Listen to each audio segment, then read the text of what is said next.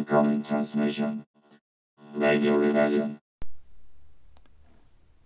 Welcome to the debut episode of Radio Rebellion, a Star Wars podcast. I am your host, Alberto Calderon, and I am glad you can join me in this new adventure, this new endeavor I'm trying out. I'm very excited to be talking Star Wars with you guys, but I'll be honest, a bit nervous.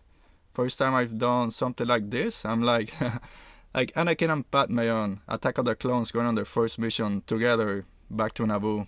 They had R2 with them to help them out. I don't, but I have you guys, my foundlings, as the Mandalorian would say. So, again, glad to have you here and happy to talk Star Wars with you guys.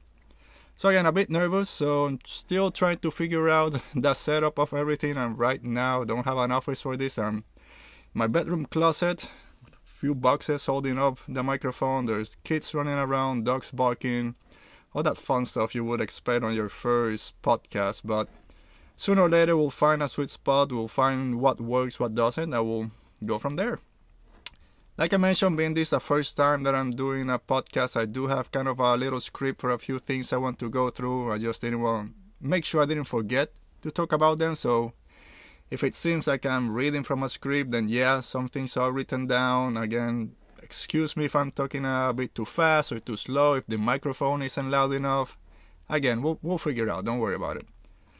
So why a podcast? Another Star Wars podcast, right? There's hundreds, thousands of them. There's a lot of great Star Wars podcasts out there, YouTube personalities that I follow. Jedi Council, before unfortunately got cancelled by Collider. Star Wars Explained with Molly and Alex. Still Wars, Christian Harloff still talking about it. Hello Greedo, all those great podcasts out there. But my go-to podcast always, every week, Voice Center with Joseph Scrimshaw, Jennifer Landa, Ken Knapsack. If you're looking for an in-depth, deep dive in everything Star Wars, you can't go wrong with those guys, and that's what I want this to become. I'm taking the lead from them, kind of what I want this podcast to become. So they've been a good inspiration for me to do this. So Radio Rebellion, like I mentioned, I want this to be a fun space for everyone and anyone that considers themselves a Star Wars fan. There's no gatekeeping on everything here. If you consume every Star Wars media, if you only watch the movies, only like the original trilogy, you like everything, don't like the sequel, don't like the prequels, enjoy them, love Solo like I do, everyone's welcome. Everyone's here to be positive about this and just feel welcome in this great community that is Star Wars. So yeah, back to that original question, why a podcast? Like I said, I listen to a lot of people I admire in this space talking about Star Wars, and I always want to jump in on those conversations, kind of, no, this is how I see that, or this is the way that it impacted me. No, this is why you gotta give Solo another chance because it is a great movie. So I said, yeah, why not? I already talk Star Wars to myself in my head all day, so let me just put a microphone in front of me and start talking. What could go wrong? We'll find out, right? Alright, so a little bit about me. I'm sure you're asking. So I've always considered myself a Star Wars fan, and I'll say this is the way I remember things. And as a 3-year-old, I'm pretty sure this is correct. So I remember 1983, first movie I ever saw in the theaters. My parents took me. Return of the Jedi, and the only reason I do remember that is sitting in my mother's lap crying when Jabba the Hutt showed up. So you can imagine a 3-year-old seeing that slimy Hutt come on the screen trying to kill Han Solo and all those guys. So it impacted me, but I'm not gonna lie, I'm not gonna say that I've always followed Star Wars closely since that day on. From 3 years old, I've been the most hardcore Star Wars fan. There was kind of a lull in between. There was really nothing new coming on. We did have the VHS copies at my parents' place. Kids, VHS, look it up, VCR, you'll find out. So we kind of went through them, always watching them, so that kind of interest was always there. But early 90s, mid 90s, it was all Star Trek, Next Generation, Deep Space Nine with my brother, especially Ricardo, kind of hooked me into it. We watched all of those episodes. And then it came, 1997, the re-release of the original trilogy in theaters. That's probably the first time I saw A New Hope and Empire Strikes Back on the big screen, and that was it. It hooked me again. I've never let go.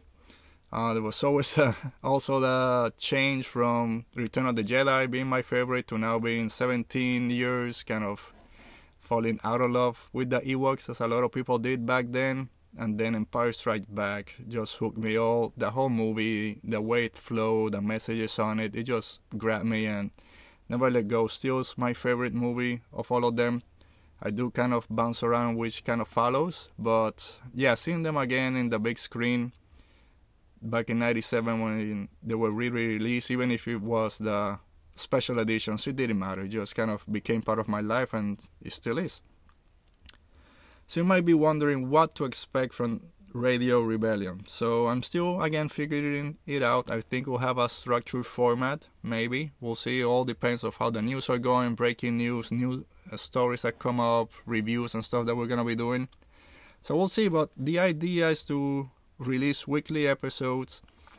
Probably gonna record them over the weekend, then work on them a little bit and release them early in the week, Monday or Tuesday. And we'll see how it goes. Never done this, so if it's easy, then maybe on the same weekend we can release them. If it's taking a little bit longer, maybe a few extra days. But once I get the flow of it, it will be on a scheduled basis. So always come out on the same day. And for that, always follow us on Twitter, Radio Rebellion Pod, so you know when new episodes are dropping. Also, if you wanna send me a question or any topics you want me to cover, just hashtag #AskTheRebellion. I'll do my best to answer those questions. And again, anything you want me to talk about, just go through there. We're gonna also be talking about news, or the new news that come out throughout the week. So a lot of great Star Wars websites that do a lot of aggregating news. My go-to is Star Wars News Net. Like I mentioned, they grab all the news from around the web. They break their own news. They do reviews and stuff like that. It's a great group of guys over there and girls. There's the one trying to make Solo 2 happen, which I 100% support. After we go through the news, we'll do reviews, either movie reviews, TV reviews from live TV shows, animated shows, Rebels Season 7 when it comes out in a couple of weeks, Mandalorian Season 2, Star Wars Resistance, which is wrapping up. We'll do some quick reviews also. Books, maybe. I do read a few Star Wars books from New Canon, so any that I pick up, I'll do a review at the end. If you want me to review any old movies, old TV shows, old books, let me know. If I haven't, we'll go ahead and review them. That segment is basically going to be called Rewind. And the first thing we're going to be doing in the next coming week is a rewind of Mandalorian Season 1. Kind of break down each episode individually and then the season as a whole. We'll have a main topic to discuss in the middle of the episodes. And again, if you have any questions, just send them my way. Hashtag #AskTheRebellion on Twitter. And we'll try to answer them. Alright, so I didn't know how this first episode was gonna go. There wasn't really a lot of news breaking this past couple of weeks. Episode 9, The Rise of Skywalker, had come out about a month ago, so that kind of died down. Mandalorian Season 1 had just ended. So there was really nothing new kind of happening. And then there was a lot of things that dropped earlier in the week, so we'll try to touch upon those. But first, let's do a quick review of the last, I'm going to say 5 episodes of Star Wars Resistance. They've been getting better. This is Season 2, which is the last season. If you saw Season 1, it went all the way to Force Awakens. You can see the Hosnian Prime Cataclysm, with Starkiller Base destroying all 5 planets. It kind of went a little bit past that and ended with them trying to reach Dakar, but they got kind of hyperspace through them some other way. So this season is picking up right as The Last Jedi is going on, and hopefully finishing up close to Rise of Skywalker. So like I mentioned, this season right now, I prefer the first one a little bit more, but it's still getting there. It hasn't been too bad. The last few episodes have been picking up, not a lot of fluff, but it's no surprise. This show is mostly focused for a younger audience, which is not a bad thing. There is a little bit of Star Wars for everyone.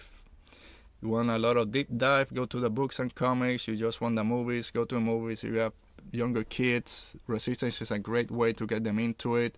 My kids, 9 and 6, they watch it with me sometimes, but there's also some good themes going on around them. So these last 5 episodes, they started with a 2-episode arc, The Missing Agent and Breakout, which had a bounty hunter named Axe Tagrin. It's funny, his weapon was an axe, and an axe is his name, so make that what you will. So he's chasing down Resistance spies for the First Order. There's a spy, Norath, working with the Resistance that sends a distress signal, which is picked up by the Colossus.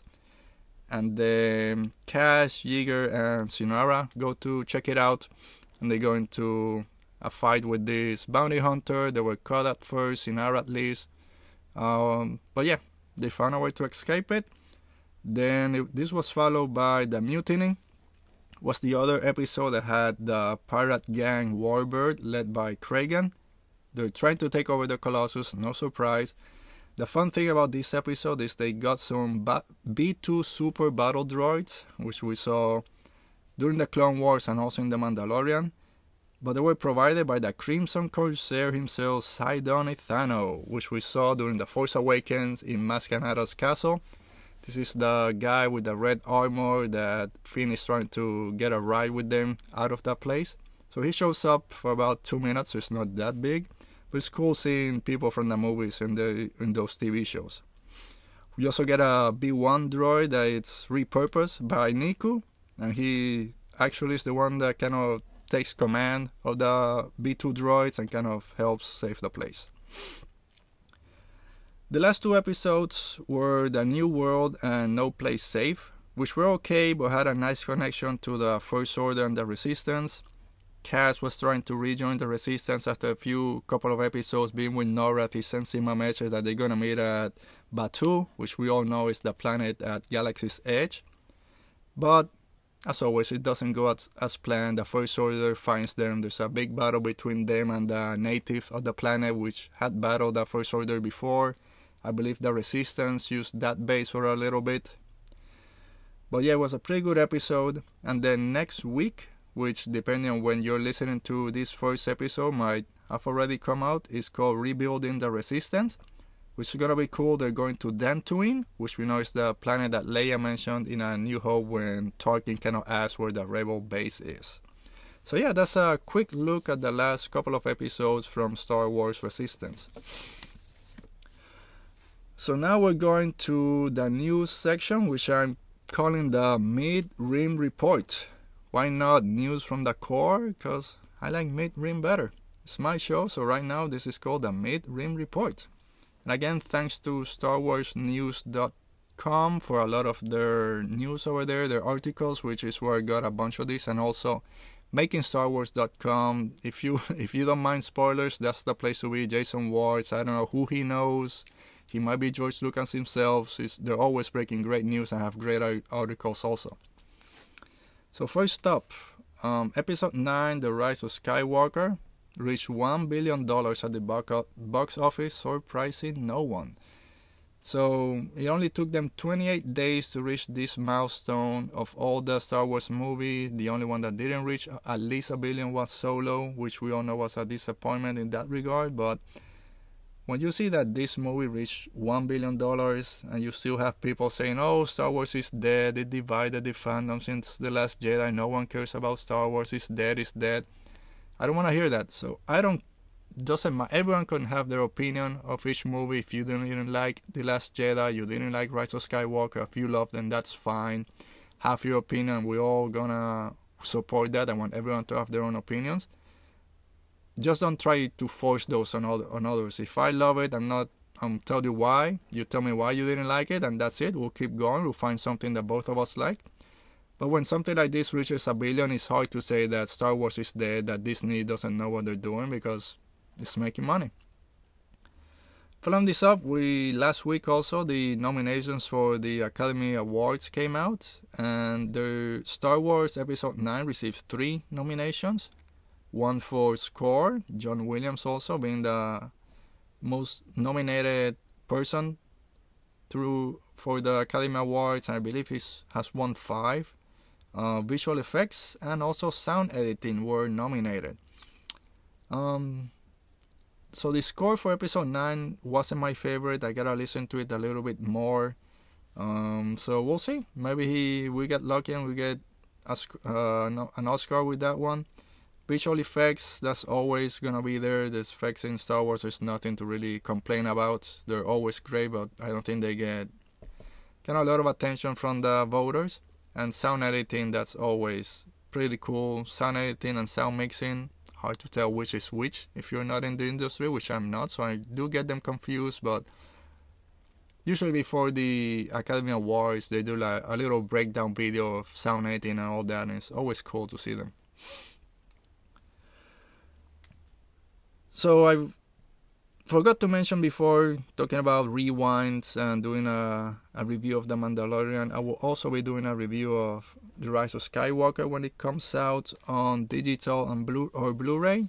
And that's our next news. It's not confirmed, but most likely is that the digital release is going to be March 31st. And then the DVD and Blu-ray will be 2 weeks later on April 14th. This kind of tracks with the releases of Last Jedi and Force Awakens, kind of early to mid-April, so not confirmed, but I do expect them to be released around that time. We also got a few special editions with exclusive covers depending on the retailer that you buy them. Best Buy is going to have a steelbook, which are always popular. This goes out for $34.99. And then Target has a 4K version with filmmaker gallery book and exclusive bonus content also for $34.99. Honestly, I rarely buy the special editions depending on where you buy them. They might have 1 or 2 extra deleted scenes or things like that. Recently I've gone to mostly digital, so as soon as they come out on digital, I'll get them that way. They'll have the same special editions and all that stuff. You just don't get the collectibles. Well, that's fine. At least for me, that's fine. If you are interested in having every little nugget, then you might want to wait till the DVDs come out, and then Best Buy, Target right now have those special editions coming. I'm sure Walmart and some others will also have their own versions. And if not, you can always wait a couple of extra months and wait for Disney Plus and just watch it there. No idea when it will come out on Disney Plus. My best guess is gonna be maybe late summer, early fall, around when The Mandalorian Season 2 comes out. They're gonna take their time. They want to make sure they get some money from the Blu-rays, DVDs, digital downloads. So they'll do that for a few months and then we'll be able to get it on Disney Plus. So if you like art and you like the books and you want to know a little behind the scene of the making of the movies, so the next Art of book, The Rise of Skywalker, will be released on March 31st, which again coincides with the possible release of the digital movie that might be released on March 31st. The other Art of books for Last Jedi and Force Awakens have been great. They offer great detail on the production of the movies. So with all the back and forth between changing directors, supposedly the original vision that JJ had to what was released, you'll see a lot of these versions in the Art of books. It kind of goes through how they started the production, pre-production. A lot of these concept arts are made or drawn before the script comes out. So it's very cool to see how a movie gets made, especially a movie of this type. So yeah, look out for that March 31st, which is not too far away. 2 months, basically. Next news item, a quick update on the Rian Johnson Star Wars movie saga. I guess not saga of movie, just a saga, if he's gonna do another one or not. Variety did an interview about Knives Out, which had just been nominated for an Oscar for original screenplay. And Rian Johnson went on to say that they're still talking to Lucasfilm, but they haven't announced anything on their slate yet. Which is fine, let them take their time. Do you want to see another Rian Johnson Star Wars movie? After Last Jedi, a lot of people weren't kind of on board. I don't mind it, especially if it's something completely different. Place we haven't seen before, another part of the galaxy, completely new characters that he can bring his flavor into it. Again, he just got nominated for original screenplay, so if he's allowed to do what he can do and does great, And I think we're in for a very cool and very different Star Wars movie. So keep an eye on that. So something that broke late this week, I think it was about yesterday maybe as I'm recording this, is according to the Hollywood Reporter, Taika Waititi has been approached to develop a Star Wars movie. So Taika, also same as Rian Johnson, was nominated for an Academy Award for Jojo Rabbit, and he's coming off a strong Star Wars debut, handling the finale of The Mandalorian, which was a great episode. Everyone's gonna agree with that, apart from also voicing the great droid IG-11.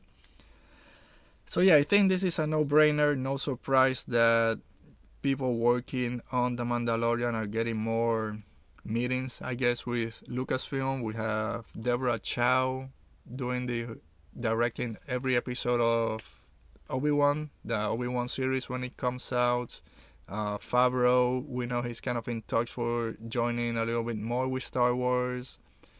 So yeah, Taika Waititi will be a great addition to a Star Wars movie, but he's a bit busy. After this, he's doing post-production on his next movie, which is called Next Goal Wins, and then starting production on Thor: Love and Thunder, which we know is going to be a big deal, but he's already in the Disney family, so it wouldn't surprise me if after that he goes to do a Star Wars movie. Would it be part of these High Republic sagas that they're talking about that we'll talk probably next week? Or it will be something totally different? So we'll find out. So now going to a sub-segment of the Mid-Ring Report, which I like to call Tales from the Unknown Regions. Alright, so these are news that are not confirmed. Can be rumors, unconfirmed rumors, just news that's too whacked out of there to be really serious, but we're gonna touch on them anyways. So the first one, we've heard before that for the excuse me, just stretching my back a little, sitting in one of my kids' chairs, not the best, that Jar Jar Binks might be showing up in the Kenobi series. This was reported by MakingStarWars.com a while back. It's a bearded Jar Jar to go with bearded Obi-Wan. I don't mind it too much. If it does, will be maybe one episode, and we'll see. Does Obi-Wan go to Naboo? Does Jar Jar go back to Tatooine? Do they meet up somewhere else? Is this Obi-Wan, feeling bad about the way he treated Jar Jar? But anything that gets Ahmed Best back into the Star Wars world. I know he has his new show coming Disney Plus soon, but yeah, a little bit of Jar Jar here I think will be fine. It won't be the jokey he was during the prequels. I think they've learned about this, so a little bit should be okay. But following up with that story, this comes from WeGotDiscovered.com, which reports that also Mace Windu, along with other prequel characters like Jar Jar Binks, Anakin, or Darth Maul, may appear in Obi-Wan. Apart from Jar Jar, all these other Mace, Maul, Anakin, if they show up, they're gonna be flashbacks. There's no way that any of those are alive at this moment. Darth Maul, if you follow Rebels animated series, you know he's dead at this point, even though he has died before, and as we saw in The Rise of Skywalker, no one is really dead. But I doubt that they'll bring him back. Maybe a flashback to that scene. Anakin and Obi-Wan might be nice just to see how their friendship kind of going. So same with Mace, we'll see. So again, this is kind of out there, not confirmed, so I'm not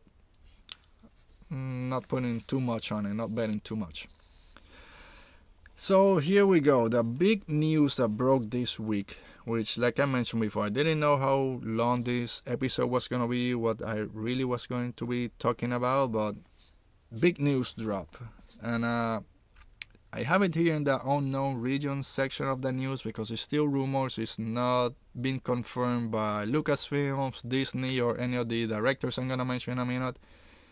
But it's been picked up by a lot of news outlets kind of confirming it, so I'm gonna say it's true.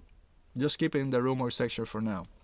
So here we go. So Colin Trevorrow's episode 9 script leaks. So the first draft, or the first script that Colin Trevorrow and his writing team wrote was picked up by writer, director, producer Robert Mario Burnett on his YouTube channel. He did a great breakdown. It's an over 2-hour read through of the whole script. I didn't watch all of it because it's 2 hours. I couldn't get through it. But sorry, not that I couldn't get through it. It wasn't good. I just didn't have the time to kind of spend 2 hours watching it. But like I mentioned, a lot of outlets picked this up and they made a great breakdown. I have my own breakdown from the first one that I saw. But if you go to StarWarsNewsNet.com and MakingStarWars.com, they both did a great breakdown of it. It goes very into detail about each section of it, all the plot points, how it's the same, how it's different from The Rise of Skywalker. So yeah, after this, if you want, bring that up, go through it. It's a lot of cool information. So a quick background on this. Trevorrow was hired, I believe, around 2015 and kind of announced as the director of episode 9 back then. And then he left the project or was fired in September of 2017, so 2 years ago, a little bit over 2 years before the movie came out. And then it comes to all the rumors, either creative differences, Lucasfilm wasn't happy with the pitch. Lucasfilm was happy with the original pitch for the movie, but were unhappy with the draft, especially the last draft, which we'll also get into at the end of this. And also, unfortunately, the Carrie Fisher tragedy, kind of what happened with her as production of this movie was starting, kind of put a real wrench into it. Unfortunately, I don't think they could kind of recover from that creatively, and that caused a lot of issues. Also, it was what some people call too inside baseball, going too much into comics and TV shows and Rebels, Clone Wars, and things that not the casual Star Wars fans would know, and they kind of decided not to go that way and then brought JJ back. So there's a lot of different rumors out there, but let's go through this real quick. So the title, let's start with that, Duel of the Fates. That brings back some great memories for that between the battle between Darth Maul, Obi-Wan, and Qui-Gon. So what I'm gonna do, I'm gonna go through some of these points. I'm not going to do what a lot of the outlets that grab this are doing, which is quickly saying how this is better than Rise of Skywalker, that we should have gotten this movie. What's written down from script to bring to the screen is two different things. So it might read great, but trying to develop it, it didn't. So I'm just gonna go through it. I'll say the things that I liked about this script, the things that I didn't like, but I'm not gonna be comparing one with the other. So yeah, Duel of the Fates, it's a great title. This is the only thing I will compare. I do like it better than The Rise of Skywalker, which is kind of okay, it's there. So Duel of the Fates works in a lot of different ways. First, you hear that title, it takes you right back to the prequels and one of the best parts, if not the best part of the whole prequels. Also, Duel of Fates, talking about the light, the dark, Kylo still feeling the pull of the light while trying to go to the dark. Rey on the other side trying to not go too dark. We see that she gets angry easily, can get angry and still fighting that her place in the Force, I guess. Also the Resistance versus the First Order. So there's a lot that you can play with this title. So yeah, we got a hand on the crawl. I'm gonna read it as it came out. It says, the iron grip of the First Order has spread to the farthest reaches of the galaxy. Only a few scattered planets remain unoccupied. Traitorous acts are punishable by death. Determined to suffocate a growing unrest, Supreme Leader Kylo Ren has silenced all communications between neighboring systems. Led by General Leia Organa, the Resistance has planned a secret mission to prevent their annihilation and forge a path to freedom. Good crawl, kind of brings you right to how the galaxy is kind of surviving at this point. The First Order has taken control of everything. Resistance is just struggling, trying to find somehow to survive and get the voice out that they need help. The spark that they talked about at the end of Last Jedi, trying to get that out there. So it's a pretty good crawl, kind of gives you the sense of it, and you can say that a lot of this translates to the Rise of Skywalker and how the galaxy is dealing with things. So yeah, it's a good way to start the movie. So there's a lot of story beats broken down by Robert Meyer Burnett.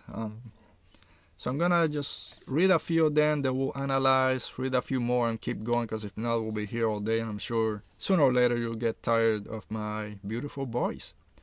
So the biggest difference, or not the first difference, is there's not a lot of Emperor Palpatine in this script, in this movie. Basically it's a hologram that speaks to Vader in one scene, and that's it. He doesn't come back, he's not alive, he's not a robot hanging from a claw machine as we see in Rise of Skywalker, which again I don't mind. But yeah, that's a big change and kind of changes the rest of the story going forward. It's a big emphasis on Kylo Ren, Rey, the First Order and the Resistance. Kylo finds a Sith holocron, not a Sith wayfinder, in Vader's castle that leads him to Tor Valon, supposedly Palpatine's Sith teacher, in Remnicor, which is a new planet, and Kylo Ren is haunted by Luke's ghost. So let's break this down first. So like I mentioned, no Emperor Palpatine, no Sidious, so let's get that out of the way. Big emphasis on Kylo and the rest of the gang, that's obvious. So here we go. So Kylo finds a holocron, not a wayfinder, which that is pretty cool. We all know what a Sith holocron is and what they have inside, so that was been pretty cool to see. We see Vader's castle on Mustafar, which we know Mustafar is in the Rise of Skywalker, but it would have been a little bit more prevalent in this version. Tor Valon, not Plagueis as Palpatine's teacher. That's a big difference from established canon, going all the way to episode 3, Darth Plagueis the Wise, so I don't know how that would have worked. There is a line that supposedly when Kylo mentions to Tor Valon Plagueis, he replies by saying that name means nothing to me. So I don't know if they would have explored that a little bit more. And then Kylo being haunted by Luke's ghost kind of goes to Luke at the end of The Last Jedi, telling Kylo, "See you around, kid," which a lot of people thought was going to be the thing. Again, I don't know how Jedi ghosts communicate with non-Jedi, if there's a way that Kylo could have sensed him or kind of be around it, but we learned throughout this new trilogy a lot of new Force powers, so who knows, might have worked.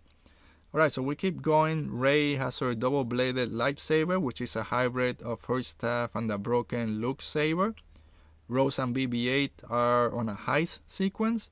Poe, Finn, Rey, Rose, and BB-8 steal a Star Destroyer. So let that kind of go through you, flow through you a little bit. So there's a little bit more Rose, or a lot more Rose in this script that was on the actual movie that we saw. So I know that's going to be a point of contention for a lot of people, saying that this was going to be a better movie. We have Rey's double-bladed saber making an appearance early. I do like that her staff and the hero saber kind of combining to one, to her own saber. That would have been pretty cool. And of course, stealing a Star Destroyer. I know they steal stuff from the Empire, but a Destroyer, that would have been something. Alright, so Chancellor Hux is at Coruscant, which now is run down. It's not the vibrant city it was before. There's a Force beacon under the Jedi Temple in Coruscant that can be used to send a signal to 50 planets and ask for allies.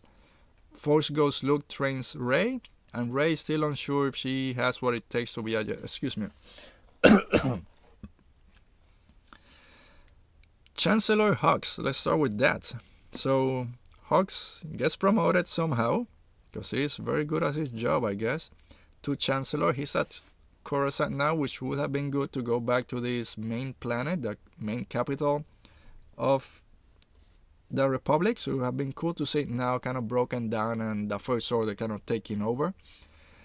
A Force beacon under the Jedi Temple, I don't know, sounds kind of, I don't know. I don't see that Jedi building a beacon under their temple to send a signal out, but I guess it's just how it's written. They might make more sense in the movie. And then here we go that Ghost Luke trains Rey instead of Leia. I did like a lot in The Rise of Skywalker, Leia showing her Jedi training and then training Rey, and that quick flashback with Luke training Leia. So well, I do like that, and there's no sense here, so no, doesn't seem to be anywhere that Leia has Force abilities or does any training. And Rey is still unsure if she has what it takes to be a Jedi, which kind of goes with her character not trying to make sense of her place in all of this. So we keep going to Kylo throws Vader's mask off a balcony and destroys it for the second time, I guess. He already destroyed it in Last Jedi. He destroyed it even more, I guess. Those little pieces were enough, or he rebuilt it and then throw it out because he was really angry. I don't know. Maybe he has more than one Vader mask lying around. Goes to Target, gets a few on Halloween, just breaks them. Alright, Rey and Leia have a moment before Rey leaves. Leia tells her, "You're not like my father or my brother. You're new. Whatever happens, remember, the Force chose you, Rey. Your story isn't written by anyone else." And then our main protagonists are divided into two groups. Rose, Finn, R2, and 3PO go on one mission. BB-8, Rey, Poe, and Chewie go on another. Sorry, BB-8 is with Finn and Rose, and then Rey, Poe, and Chewie go on their separate mission. So the big thing here is Rey and Leia having this moment. Even if Leia didn't train Rey in the Force in this script, they do have a great moment here that I think we kind of suffer for not having. Telling Rey, and this goes to what a lot of people wanted, with Rey still being no one, and she makes her own path in this story in her life. So this is a great bit, it's written great, and I would have loved to see this. Remember the Force chose you, which goes to Force Awakens, where she's at Maz Kanato's castle and she grabs the saber. Maz tells her the saber called to you, and then Rey telling her that the Force called to her. I think it's a good throughway. It combines all three movies into one storyline and keeps what a lot of people thought was great about Last Jedi, about giving Rey her own path, not being kind of assigned power just because she's someone's daughter or niece or granddaughter. Tor Valon, a 7,000-year-old alien, spindly, intense, sinewy muscles. He trains Kylo, and they have a Dagobah cave-like sequence between Kylo and Vader. They do fight, and Vader wins easily, and then Kylo kills Tor Valon by taking his essence. So again, here we go with Tor Valon, which is supposedly the Sith teacher of Palpatine. He's training Kylo, and then we have this this vision of Kylo kind of in a cave facing Vader. Vader wipes the floor with him, and then I'm guessing Tor Valon is telling probably Kylo he doesn't have what it takes, and then Kylo kind of turns on him and kills him. The big thing here is taking someone's essence is kind of the big draw in this movie as the new Force power. What we saw in The Rise of Skywalker and also on The Mandalorian was Force heal. So when they were dying, kind of put their hand on them and gave them some of their essence and their life force to bring them back to life. The thing here was Tor Valon teaching Kylo to take that essence and that Force life away from people, which of course, just as Sidious did to Plagueis, Kylo does to Tor Valon and uses their own training against them.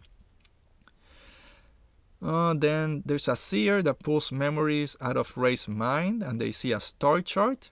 The Knights of Ren show up, and they have a lightsaber battle with Rey, who defeats them. And Rey and Kylo eventually get to Mortis. Can you believe this? Mortis making an appearance in the big screen. If you follow Clone Wars, the Mortis arc is probably the best arc, the most complete arc in the whole series.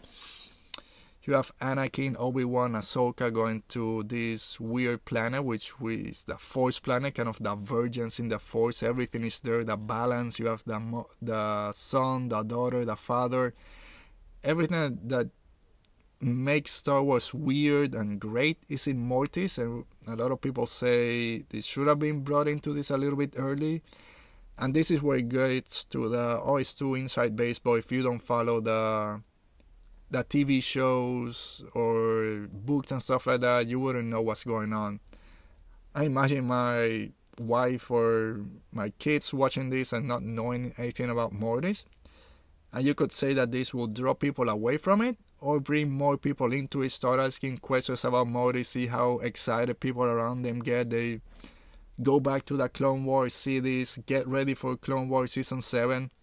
So Mortis would have been something. It would have been cool to see that on the big screen, see how it's explained, if any of those old characters are there. So what we're seeing as of right now with this script is a lot of interconnection between the prequels, the original, and at least Clone Wars TV show. So there was a lot of things going on, kind of getting everything together, which we thought we were gonna get with Rise of Skywalker, and we did get in some sense. They would have just done it in a different way. So there's a big space battle over Coruscant as Leia brings her forces to confront the First Order. There's a space battle, a land battle that's being led by Finn. So very similar to Return of the Jedi. You have space battle, land battle, and then the Force battle, I guess. Chewie on an X-Wing. Rey battles Kylo Ren on Mortis. The big reveal is that Kylo Ren killed Rey's parent. Force Ghost Luke, Yoda, and Obi-Wan help Rey at the end and try to bring Kylo to the light, but they fail. And Kylo doesn't turn, he's not redeemed, he dies evil. So a lot to chew up here. Like I mentioned, similar to Return of the Jedi, and you can say similar to Rise of Skywalker. You have a space battle with Leia and the Resistance fighting the First Order. You have a ground battle with Finn. And then you have Kylo and Rey lightsaber duel on Mortis. Great stuff, nothing to complain about here. Would have loved to see all of this. Kylo Ren killing Rey's parents, I don't know, that doesn't work for me.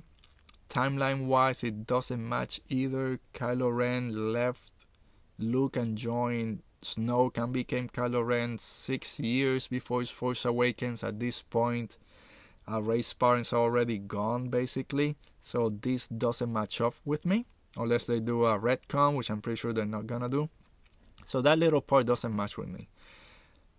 Force Ghost Luke, Yoda, and Obi-Wan trying to help Rey would have been cool. Still kind of see that in the Rise of Skywalker with the voice of all the Jedi, so that was fine.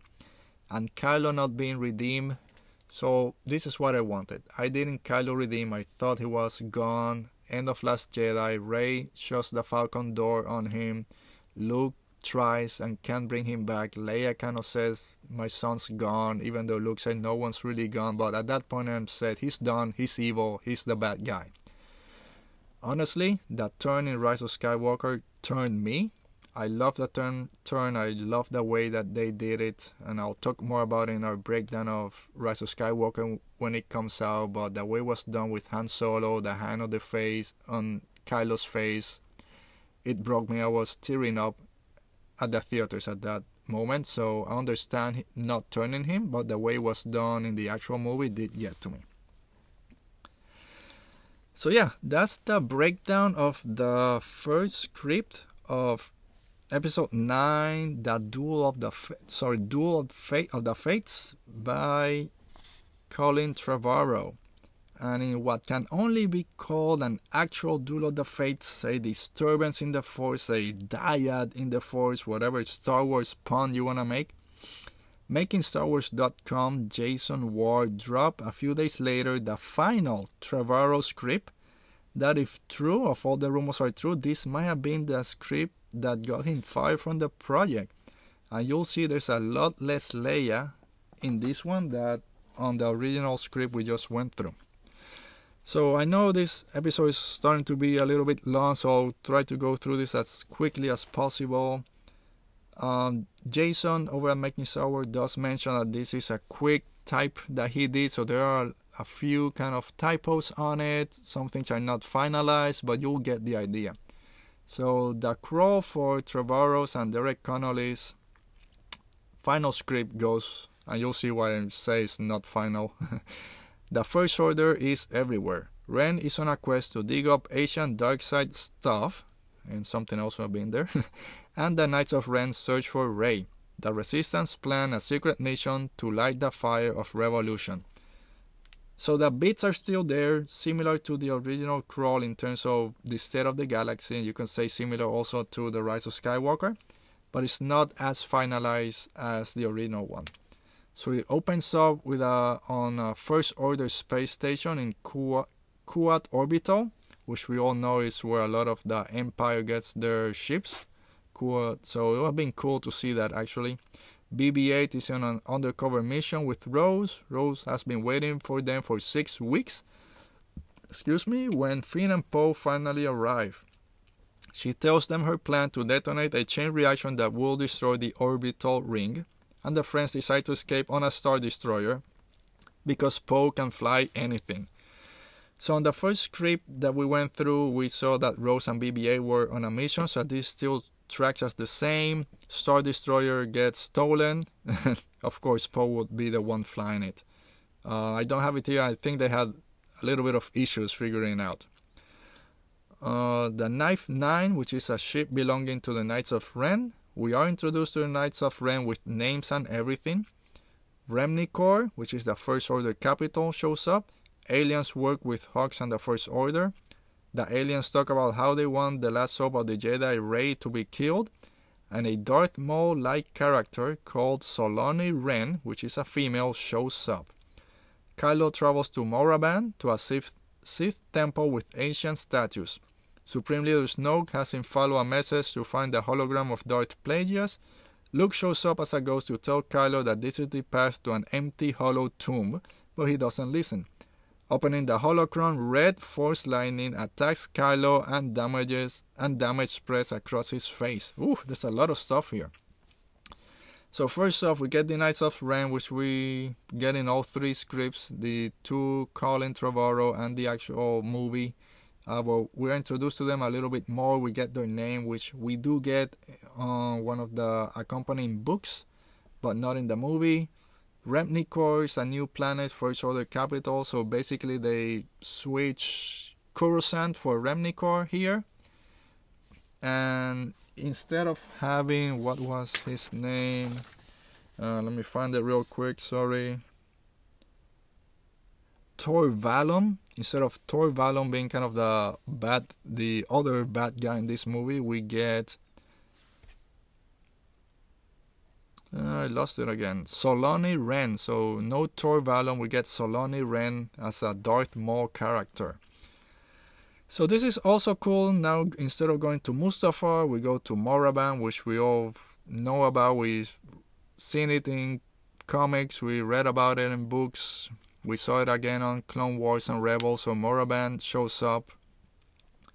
From what I read, I don't have it here, is that the holocron that he opens kind of scans his face for Vader, and when it's not Vader, that's why the Force Lightning attacks Kylo and kind of damages his face. So again, we still have the holocron, but in a different place and having a different kind of effect on it. There's a callback to the base, but Leia tells them they're under attack and they lose contact. All of the bases are seemingly being attacked and they can't get in contact with anyone. Kyle is on the verge of death when a group of Womels? I don't know. Save him and take him to their cave. Poe and Finn and Rose and Rey stole a TIE fighter shuttle. They arrive at a battle on Korilev. And the friends put Leia on the Falcon. They blow up the base as they leave. And Leia dies after she gives Rey a message. She fades away with the Force. In the cave, Kylo can feel that his mother passed. So yeah, a lot here, and you can see now the extent of Leia's involvement in this final script, which we know now was written after Carrie Fisher's untimely death. And we can see how Leia's role is diminished, which again I think is one of the main reasons this script wasn't made, because they really couldn't figure out how to get around it.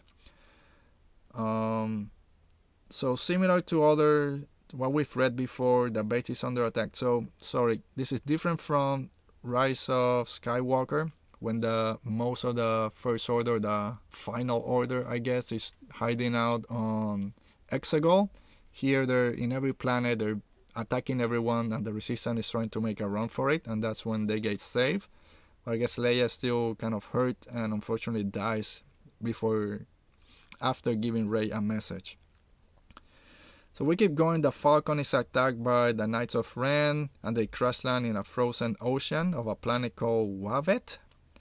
Back at Remnicor, Kylo is in much worse shape than they thought. They're relying on droids to keep him alive, similar to Vader. Purple scars and burns. I think at one point they put a Mandalorian armor on his face. Soloni Ren sees that Kylo found a Sith holocron, and she tells Kylo that since he and Rey are both pupils of Luke, he needs to sever this connection to clear his fate to the dark side. Ooh, scary. Kylo gets a new, more savage mask closer to Vader. So, I don't know. One, he breaks Vader's mask again. Here he gets a mask closer to Vader. And then angry Rey beats up a piece of crashed spaceship when Force Ghost Luke talks to her. Luke feels that he is losing her. She believes that she is no one. So the last Jedi is dead, is what Luke kind of says. Rey believes that Kylo is drawn to the light, while Luke believes he can't be redeemed. And here we go. Rey reveals that Leia asks her to end Kylo's pain. Luke gives her a lightsaber before he disappears, and he says she won't be a Jedi until she faces Kylo. Very reminiscent between Obi-Wan, Yoda, and Luke. When Luke says, I am a Jedi. And they say, not really. You gotta face Vader first. So very similar in that beat. What we can kind of surmise from this is Soloni telling Kylo what he needs to do, kill Rey just to secure his path to the dark side.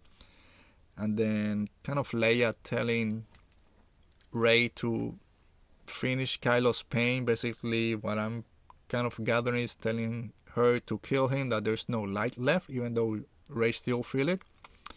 So a bit different of the way it went on The Rise of Skywalker. Alright, so we're kind of midpoint through the script at this point, and Rey has a new goal. She gets from the Jedi text, she learns of an old ancient form of communication, the Spire of Isis, or the Spire of Isis, which is a sacred chamber to prevent any Sith from using it, and only a Jedi may enter. Rey and Kylo have a Force connection talk. She feels his light. He's calling for his mother when she died, and he feels Rey's darkness. Finn fights with a trooper whose helmet comes off, and Finn questions him to remember his past before he was taken by the First Order. Finn tells him to get a name and find something worth fighting for. So here basically we see still a spire, a communication waypoint. So instead of going to the Jedi Temple in Coruscant and finding that communication, they go to a new planet and try to find the spire just so they can communicate with all the other people. And then Finn kind of getting more involved with stormtroopers, trying to kind of, I guess, break their spell that they're being held by the First Order so they can revolt.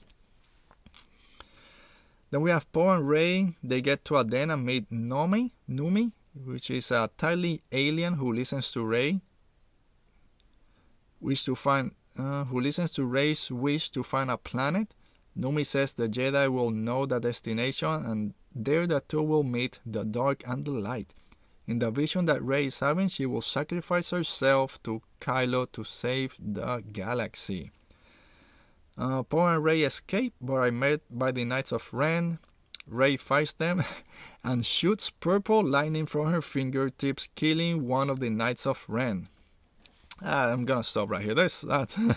So we see this in The Rise of Skywalker when Rey is trying to grab the transport that she believes has Chewie, and lightning comes out of her hands, blowing up the transport. Here she uses it to kill one of the Knights of Ren. It's funny that they say purple lightning. Before it was red lightning that attacked Kylo, so I guess there's different type of lightning depending of your mood that day, kind of like mood rings or something. But yeah, it's cool. Again, we see Rey's power. She kind of tap into the dark side. Numi, that tiny alien, kind of reminds me of Babu Frick a little bit. But again, a lot of cool stuff here, but it's starting to kind of go off the rails, I think, a little bit. Rey makes Poe leave with Chewie to go help the Resistance, and she kisses him to make him do this, and this is not needed. I know some people saw kind of a spark between Rey and Poe at the end of The Last Jedi. I think this would have been forced, no need to have this here. And Rey needs to stay behind to face Kylo and end this. She now goes full Jedi with the robe, because if you don't have a robe, you're not a full Jedi. I guess Jedi Knights get the robe. First you get the little braid if you're a Padawan, then the robe or you're a Knight. She talks to Force Luke about her past, and he explains who the Knights of Ren were, that were former students of his, and that Kylo wanted to be Rey's teacher, which he did say at the end of Force Awakens. And Rey is mad because Kylo lied to her. I would be mad about other stuff, all the people he killed, but I guess lying is kind of the straw. Alright, let's just skim through this real quick, find some of the things we should be talking about. So Finn is told that there are 100 million rustics, which I believe are people hiding out, but could fight, and that's what the First Order is afraid of, and Finn inspires the room to rise up and resist. Finn was able to help Poe and get in contact with Connix and others from the Dreadnought. Poe tells them that they will fly with 100 pilots and Finn will have a ground game. Rey will get reinforcements once she gets the signal out from the Jedi Spire. So again, we have the 3-tier battle, the space battle, ground battle, and the Jedi Force battle between Kylo and Rey. Jumping up here. At Remnicor, Finn leads a ragtag of resistance with Finn leads a ragtag resistance attack with the underground army, and the trooper that Finn had talked to earlier has joined them and now has a name, Raffi. Kylo walks to the spire where Rey is and sees a house and goes inside to find Han Solo, who talks to him about how he has everything he needs with his family, telling him he can always go back and his mother loves him. There's a flashback of Han being killed by Kylo. I don't know, it's kind of forced there, I think. And Kylo and Rey have a face-off. Rey knows he's in pain and alone. He knows she's mad about her life on Jakku and blames Kylo for killing her family, but he says it was Snoke. Rey pulls out her double saber. Soloni sees the holocron and gets it dark power, and it doesn't hurt her like it did with Kylo, so she gets shot with red lightning also, but can absorb it. And Kylo believes that if he kills Rey, there will be no Jedi left. He will control the Force, and as they fight, Rey cuts his face and is metallic underneath. A lot of things here, and more Force battle, lightsaber battle between Kylo and Rey, which would always be cool to see. We got Soloni getting that dark power and now trying to use it against them. So yeah, a lot of battles going on. We saw Chewie again in his X-Wing with BB-8, which I didn't mention before, would have been a funny thing to see. I don't think Chewie fits in an X-Wing cockpit, but I'm sure it would have been a funny bit to see him try to fit. Ren slashes Rey, knocks her down and leaves her for dead. I mean, come on, dude. It's Star Wars. No one is dead just because you think they're dead. You gotta make sure they're dead. So he just kind of leaves her there, which he did with Luke when he destroyed his temple, and you see what happened. So I don't know why he would just think she's dead and leave her. Ren destroys the Jedi temple when Ghost Luke shows up to reason with him, which doesn't work, obviously. Rey starts to feel something as Luke does a voiceover about how everyone is connected by the Force, and Finn can sense in Rey a surge of hope, which is, he did feel something in a few scenes in The Rise of Skywalker. He kind of tracks that kind of idea going around, and this is really cool. Rey comes back to fight Kylo. He calls her no one. She disagrees and answers, "No one is no one," which is kind of similar to when Luke asks her where she's from. She says nowhere. Luke kind of says no one is from nowhere. Jakku, yeah, that's pretty much nowhere. So I didn't say here before that Chewie takes Poe to a cabaret club to meet with Lando, but he turns down the offer to help. But then at the end, when Connix is about to retreat, Lando shows up with 1,000 ships, which similar to what we saw in The Rise of Skywalker, but instead of being Koenig, we had Poe in that leadership position when Lando shows up with all the ships. And Rey has a chance to kill Kylo, but decides against it. At that point, Soloni shows up, grabs Kylo. She's too powerful for Rey to fight off. Rey's beaten down, and there's debris falling. And when alright, so I'm back and we got cut off. I think we can only go about an hour before this cuts off, so sorry about that. Again, still learning about this process, so let's try to finish this up real quick.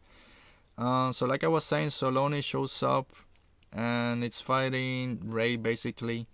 She's too powerful for Rey, so Kylo has to come in and save her. And then Rey gives Kylo half of her double saber, which would be nice to see both of them fighting with basically the same saber.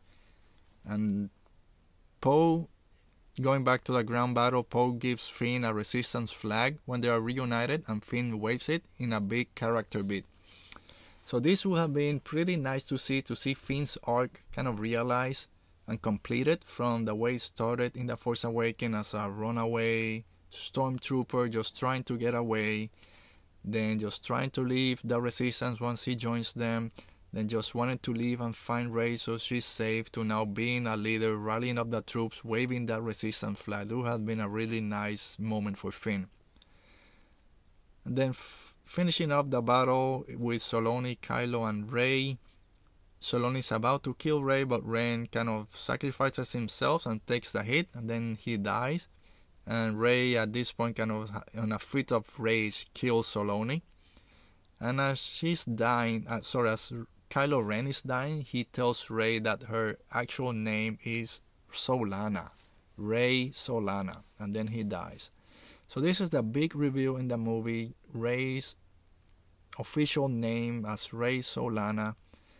Kind of site-wise, kind of sounds a little too much like Rey Sloane that we know from the Aftermath book series. It's an Empire general that goes off to the unknown regions to help in the Emperor's contingency plan. So kind of similar sounding name, but not a lot of people know about it. To me, it doesn't have the impact it should. There's kind of no background to this. If Kylo kind of tells her a little bit more about her parents, why they died, if in reality he killed them or what, or how he knows his name. Maybe this comes up a little bit prior in the movie and then there's a little breakdown or more talk about it. It might have a bigger punch. Rey reaches the spire. She sends out that communication. Then as she's dying, or she feels that she's dying, Luke tells her that she's not the last Jedi. He will never leave her. And then life returns to her. She still thinks that she's dying as she's kind of starts glowing, but then Yoda tells her that there's no death with the Jedi, but that she's not done. At this point, kind of her arc is kind of ending. It is similar to The Rise of Skywalker, with all the Jedi kind of calling to her to rise up. Kind of had that similar beat. And now kind of ending up everything, Finn is reading a story to a group of young kids, and they're asking if Rey is really gone. Finn believes that she's alive because of the Force, which goes again to the connection with the Force that he has, the connection with Rey, and kind of feeling that, so that tracks. Poe and Chewie are flying together and they find a beacon on a planet, and it's Rey on Wavet planet pulling the Falcon out of the icy water. And the last shot is Rey returning to the Jedi school to teach young kids. I don't know if this is the same group of kids that Finn is talking to, probably. It would have been a good last shot to see Rey kind of reigniting the Jedi Order and teaching the new Jedi the ways of the Force. So that's it. That kind of gives you both scripts, the original one and this final one. Like I mentioned before, you can see the difference in Leia's parts. They kind of decrease a lot in this second or this final script. Again, unfortunate passing of Carrie Fisher kind of had a lot to do with this. Kind of changes the story a lot, and I can see how this last script, which to me is very jumbled, doesn't kind of flow with everything, and why they might have decided to part ways with Colin and get JJ back. The first script, the original script, I did like. There's a lot of cool stuff that ties everything, going back to the prequels with Coruscant, Vader's castle on Mustafar. You have Mori, so it brings out the Clone Wars. There's a lot of things that tie up everything. So you can say all 9 movies are tied up. The animated series I brought in. So there's a lot of cool items in that first script. So if I were to pick between those two, the first one is a lot better than this final one. And yeah, this has gone a lot longer than I thought. Like I said, I had to do 2 recordings. I gotta see if I can mix them just into one. But yeah, thanks a lot guys for joining me in this first adventure of Radio Rebellion, a Star Wars podcast. If you wanna reach out, go ahead, go to Twitter at Radio Rebel Pod. If you wanna send in those questions for me to answer next week or any topic you want me to deal with, hashtag AskTheRebellion. You can also follow my personal account at TweetsByAC or on Instagram Alberto Calderon 07. So yeah, thanks a lot and may the force be with you. Radio Rebellion.